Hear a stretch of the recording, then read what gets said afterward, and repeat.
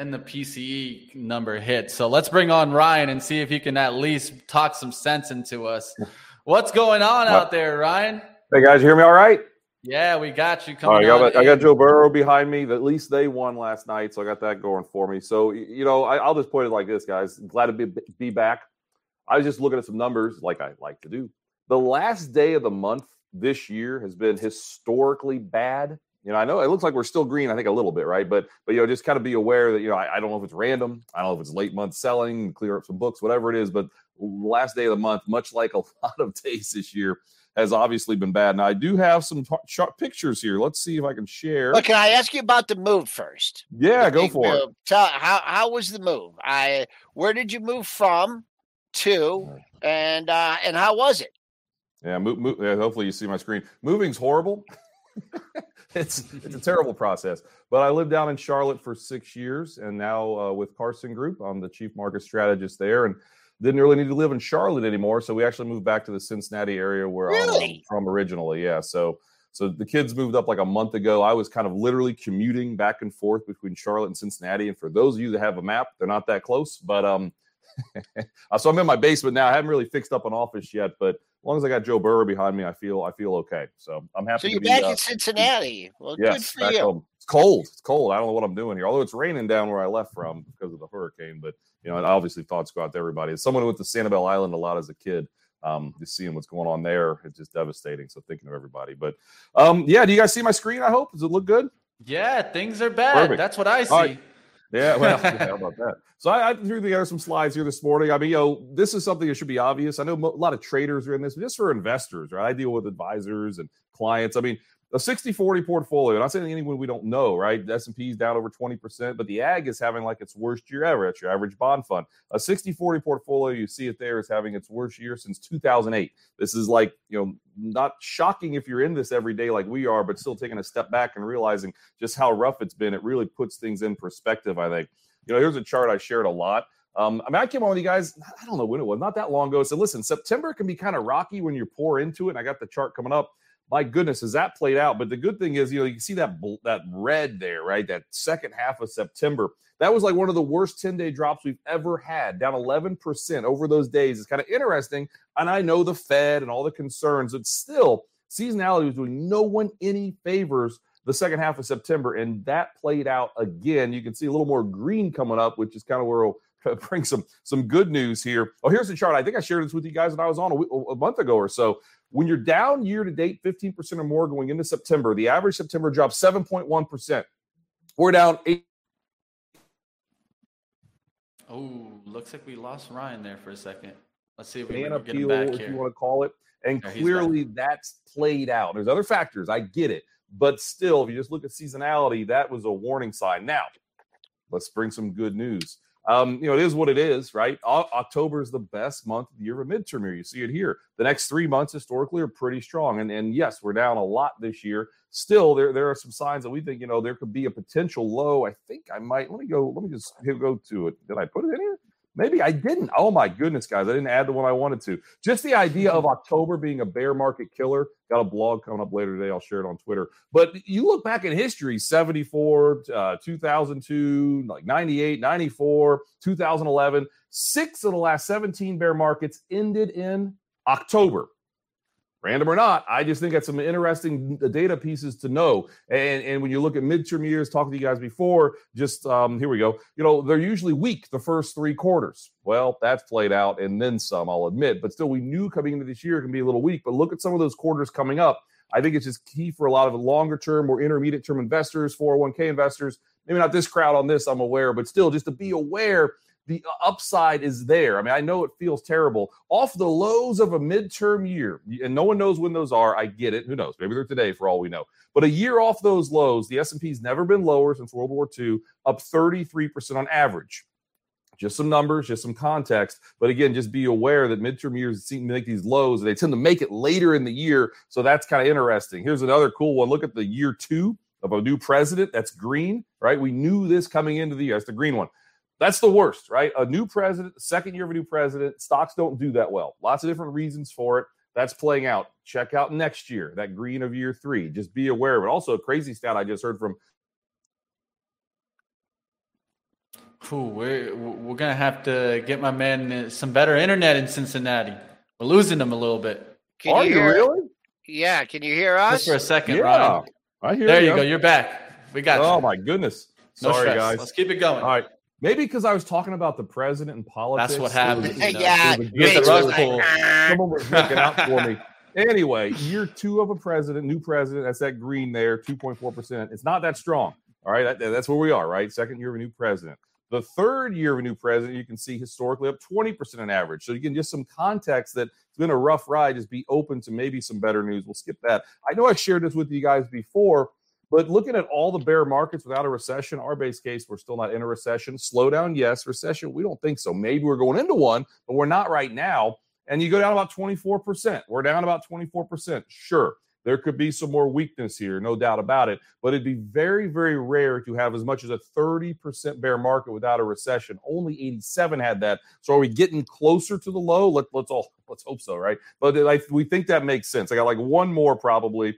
Okay, here. People ask this, thinking about Florida, no, hurricanes don't really impact the stock market at all. So we kind of put a chart together that shared some of that. But again, more importantly, we're thinking about our friends down in Florida and Charleston and everyone along the coast. It's about to get a hit again there. So last one, if you look at the S&P, the day of the midterm elections, which are coming up here in a couple of weeks, and you hold for a year on the S&P, I know you can't technically buy the S&P. I guess you can buy the SPY. But looking at the S&P price only, up 14% a year later from the midterm election day to a year out. So those are my charts, guys, to put some context around it. No question, it's been a very, very rough year, but there could be some better times ahead because sentiment's getting pretty dour. I would like to see the VIX spike, I think, like probably all of us, a little more, but I think we're getting closer. All right. Is Triple D still in the trade cave there? Yeah, he's stuck. He's stuck. He's stuck in there. He's gonna be busy. He might be. He's sharing my internet with me, apparently. Huh? He might have listened to Money Mitch and started leaning long, but that might have been not the best call today. But hey, that's just how it goes sometimes. You're never going to be 100% right, but statistics sometimes can help, right? And give us some outlook. I can see the outlook moving forward. I saw Citigroup yesterday kind of mention a Q4 rally also. So do you feel, are you worried about earnings though coming up the way that? Yeah, I mean, sure. We're worried about earnings. They're going to be weakening, right? Companies, some of the big blowups we've seen, supply chain worries. I thought we were over supply chain worries. Apparently not. But again, the market, as we all know on this, markets are a forward-looking mechanism, right? They're pricing in a recession. I mean, you look at small caps, you look at tech, they're pricing in a recession, right? So again, maybe we have a mild recession, right? And that's what we're priced in. So maybe company earnings don't beat by, 20% like they were a couple of years ago, but still likely, we think they'll still beat by a little bit. But it's all about that forward guidance, of course. But honestly, overall, corporate earnings have been beating for a long time, and we don't think that's going to change. And we still have record earnings. I mean, we're still looking at record earnings. Earnings expectations this year, right now, are where they were at the start of the year. All right, they went up a little bit, then they've come back down. So we're kind of flat where we were at the start of the year, what we expected from earnings. But that's a worry, sure. But again, there's a lot of bad stuff priced in. And if it can be a little less bad, like we're optimistic. Although today's PCE, I didn't get a chance to look into it yet, came in a little hot once again, which is the one the Fed looks at, right? But still, that's just more the Fed's going to keep hiking. We kind of know that one. But still, a lot of bad stuff priced in, and that could be contrarian positive, right? All right. What do you look to? What sectors? If we're going to come out of this abyss, people have been hiding in utilities. By the way, we went down, we matched the low in the S&Ps here, and we have caught a bid. Now, I don't know how long this bid is going to be sustainable. But we're now in the green. We tested the close. We tested the low of the pre-market. And I don't know. You could it just be maybe some seller. We just lost a seller. Seller's auction here. But back to my question, what I know you don't like to talk individual stocks. What sectors? What's gonna lead us out of here? Yeah, well, we've been in the camp a month ago saying something similar to this. We like value over growth. We still don't like big cap tech. We still think you mentioned earnings. There could be some problems there. There's still some higher valuations. So in the models we run for we call them partners, our partners and our advisors, we're tilting toward value over growth and kind of a two-pronged approach. Yeah, we're still kind of hiding out the utilities and staples, but on the other side of things, I mean, we still think energy on this pullback looks pretty good, and industrials have tried to show some relative strength. So kind of that barbelled approach. We don't want to be all defensive, because if we're about the bottom, maybe cyclical value makes a little bit more sense. But we're still underweight that. And I would tell you the big question is bonds, right? We just had to blow off 4% on a 10-year. I know we're back, 30 basis points? At least we were before PCE. What's going on with bonds? We still think from this day to 6 months out, 1 year out, stocks are going to do a good deal better than bonds. So we still are overweight equities relative to fixed income in our portfolios. We are actually, on our tactical models, we're neutral equities here. We're not underweight, but we are neutral. But when you look at globally, U.S., developed, international, and emerging markets, we're overweight the U.S. relative to the rest of the world, because, again, those are just falling knives, relative strengths making new lows across the globe, lots of concern. So we like the U.S., we like value, but kind of with a two-pronged approach is how we're looking at it. And fixed income, we'd still be shortening duration, and we still think maybe yields can kind of trickle higher, not soar higher, but trickle higher, which can still, kind of pressure fixed income overall. So shorter duration is how we're seeing the world. Let's talk about yesterday. And now, you follow the news. What even happened? I just remember the Bengals game. I don't remember yesterday. Yeah. They're kind of, Bloomberg came out 2 days ago and said Apple is, reducing, they're telling their suppliers cut back. They're not expecting as much. That hit the market. That was 2 days ago. And then, you got to Bank America downgrade. You can say what you want about these upgrades and downgrades, but, they do move the market. So, and then Tesla, we just talk relative strength, Tesla holding up. Well, Tesla's not, they finally went after the generals yesterday. Yes. So we complain about how these stocks let us up, and there was only 5, 6, 8, 10 stocks. Okay. Now that they're coming down, is that a good thing? Do we just leave them alone and just, look for other things, or are we looking at some discounts here? Yeah, like I said, the big cap tech, we'd kind of avoid those. I guess Tesla's not technically big cap tech, but still, I think the fact that energy got decimated last week, down 9%, we're seeing some of the previous leaders, like you said, get shot. Like everything needs to get shot, we know, for a real bottom to form. So seeing some of those things play out right here are encouraging. Put to call ratios are high, but I'd say a little more fear in put to call ratios. That VIX, we haven't seen the VIX spike, as I talked about earlier, the major VIX spike that we prefer to see. But still, there's a lot of other things that, AAII, I know there's some flaws with that, but there's a lot of bears there. And just the cell phone indicator, my goodness, there's a lot of worry out there, and rightfully so, because I just showed a 60-40, 7 second worst year ever. But still, we think we're kind of closer. I mean, what Patton said, I've used it before, but if everybody's thinking alike, somebody isn't thinking. There's a lot of reasons to be bearish. I agree with a lot of these reasons to be bearish. But again, if we're all thinking and pricing that in, get any good news, I wouldn't say inflation, maybe not today, but, some inflation data.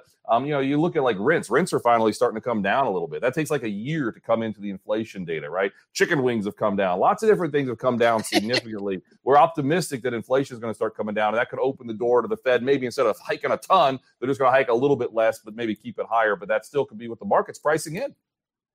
All right, I know Triple D wanted to come at you hard with, we're in a different environment now, right? Because of rising interest rates. And then, I mean, if you want to just put on the rose-colored glasses, say, the Fed's overdoing it. They're overdoing it. Just just stop. So, maybe something out of the Fed, you'll be the catalyst. I mean, we're in a rising interest rate environment. The Tina trade is dead. How do you counter that argument? No, I mean, I can't disagree with some of it. I mean, that's it makes sense, right? I know Triple D hit me on Twitter with, I did some stat price. I'm trying to show you. And he said, he's like, hey, was the Fed hiking then? No, the Fed wasn't always hiking, but again, it's what's priced in and what's not. So I can't disagree with them. But I'll tell you, the one thing I like to look at is credit spreads. Right? I know we all look at these, right? Investment grade corporates, high yield spreads. They're not blowing out. I'm kind of surprised, honestly, but they're not blowing out at all. They're kind of a long-term trend here. So that's the credit market's way of saying, listen, this is a vicious bear market we're in, and it's scary. But likely not a major recession, likely not going to fall down the stair steps. And again, maybe that's for a time to start thinking about, 3 to 6 months from now, there could be a lot more gains than most people expect, because no one's expecting that right here. I mean, it's all perception to a certain extent, too. I mean, we can say nobody's expecting gains, but it's like selective perception, because everybody says they're so bearish on Twitter. I think we're just used to so much bullishness, though, that you see a few bears and you think everybody's bearish, because my overall feel is that everybody's pretty bullish still. Like everybody's expecting a bounce. Oh, we're oversold. We're expecting a bounce. And I think that's why we continue to leak. So, I mean, we could say a lot of things are priced in, and we can look at previous bear markets and say they last 12 to 18 months on the bad side. So eventually, if I hold on, and this is the thought process out there, Ryan. People think that, hey, if I buy the SPY today, as long as I hold for at least 18 months, I know I'll get my money back. And all I'm trying to say is it doesn't have to happen that way just because it's happened in the past. Mm-hmm. What are your thoughts? Are we getting our money back in 18 months? With that. I mean, that's just the way it works? Yeah, no, you got some good points there. I mean, that's why I wouldn't just go all in equities, right? I mean, you diversify portfolio, you still own some bonds. We don't like treasury. We'd say maybe even own a little bit of treasuries here. We're underweight treasuries. But again, remember the financial crisis, but the pandemic, right? Treasuries were about the only thing that really did well. So again, if you just have a little bit of that bucket. So stay diversified and continue to trust the process. But I'm more of a longer term view, probably than most of the guests on here. I'll admit, I see the worries and the concern, but I still think, if you have me on in a month, I think we'll have a good chance of a pretty significant October low. Is it the low? I'm going to say probably, right? And maybe we're choppy and messy from there, but still, I think there's some seasonality. It's my birthday this month too, so maybe that'll be a birthday present. Finally, stop going down. Yeah. What's your good birthday present if the market turns October 28th, which historically was the strongest day of the year if you look at stocks, but then it had a terrible day like a year or two ago. So now it's the second. I'm marking that on my calendar. Ryan's birthday. One, to wish Ryan a happy birthday. Two, to buy stocks that day because it's going to turn around. Hey, that's two guests now, right? We had Chaikin around the 20-something, and now Ryan giving us the 28th. Who knows, man? I'm starting to look at those October 20 dates. So we're going to have to keep those on track. All right, guys. All right. What is it going to be that turns right before we let Ryan go? What do you think is going to be the catalyst to turn us around? I mean, we can predict a turnaround. We can say we're oversold. Is it going to be just all of a sudden we get an inflation data point that it's not that hot and it's all of a sudden the Fed's plan is working? Is that the day we turn around? Mm-hmm.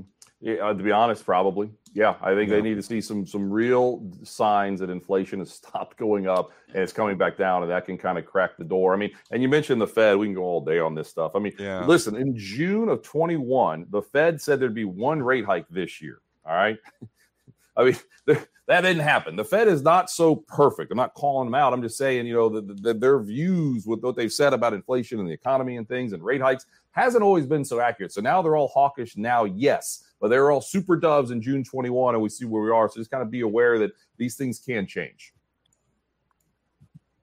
Well, we'll have to keep our eyes on to see if we get that change, right? I think everyone's just waiting to see what happens with inflation. Appreciate you coming on, the legendary stat man, Ryan Detrick, Market Strategist at CarsonGroup.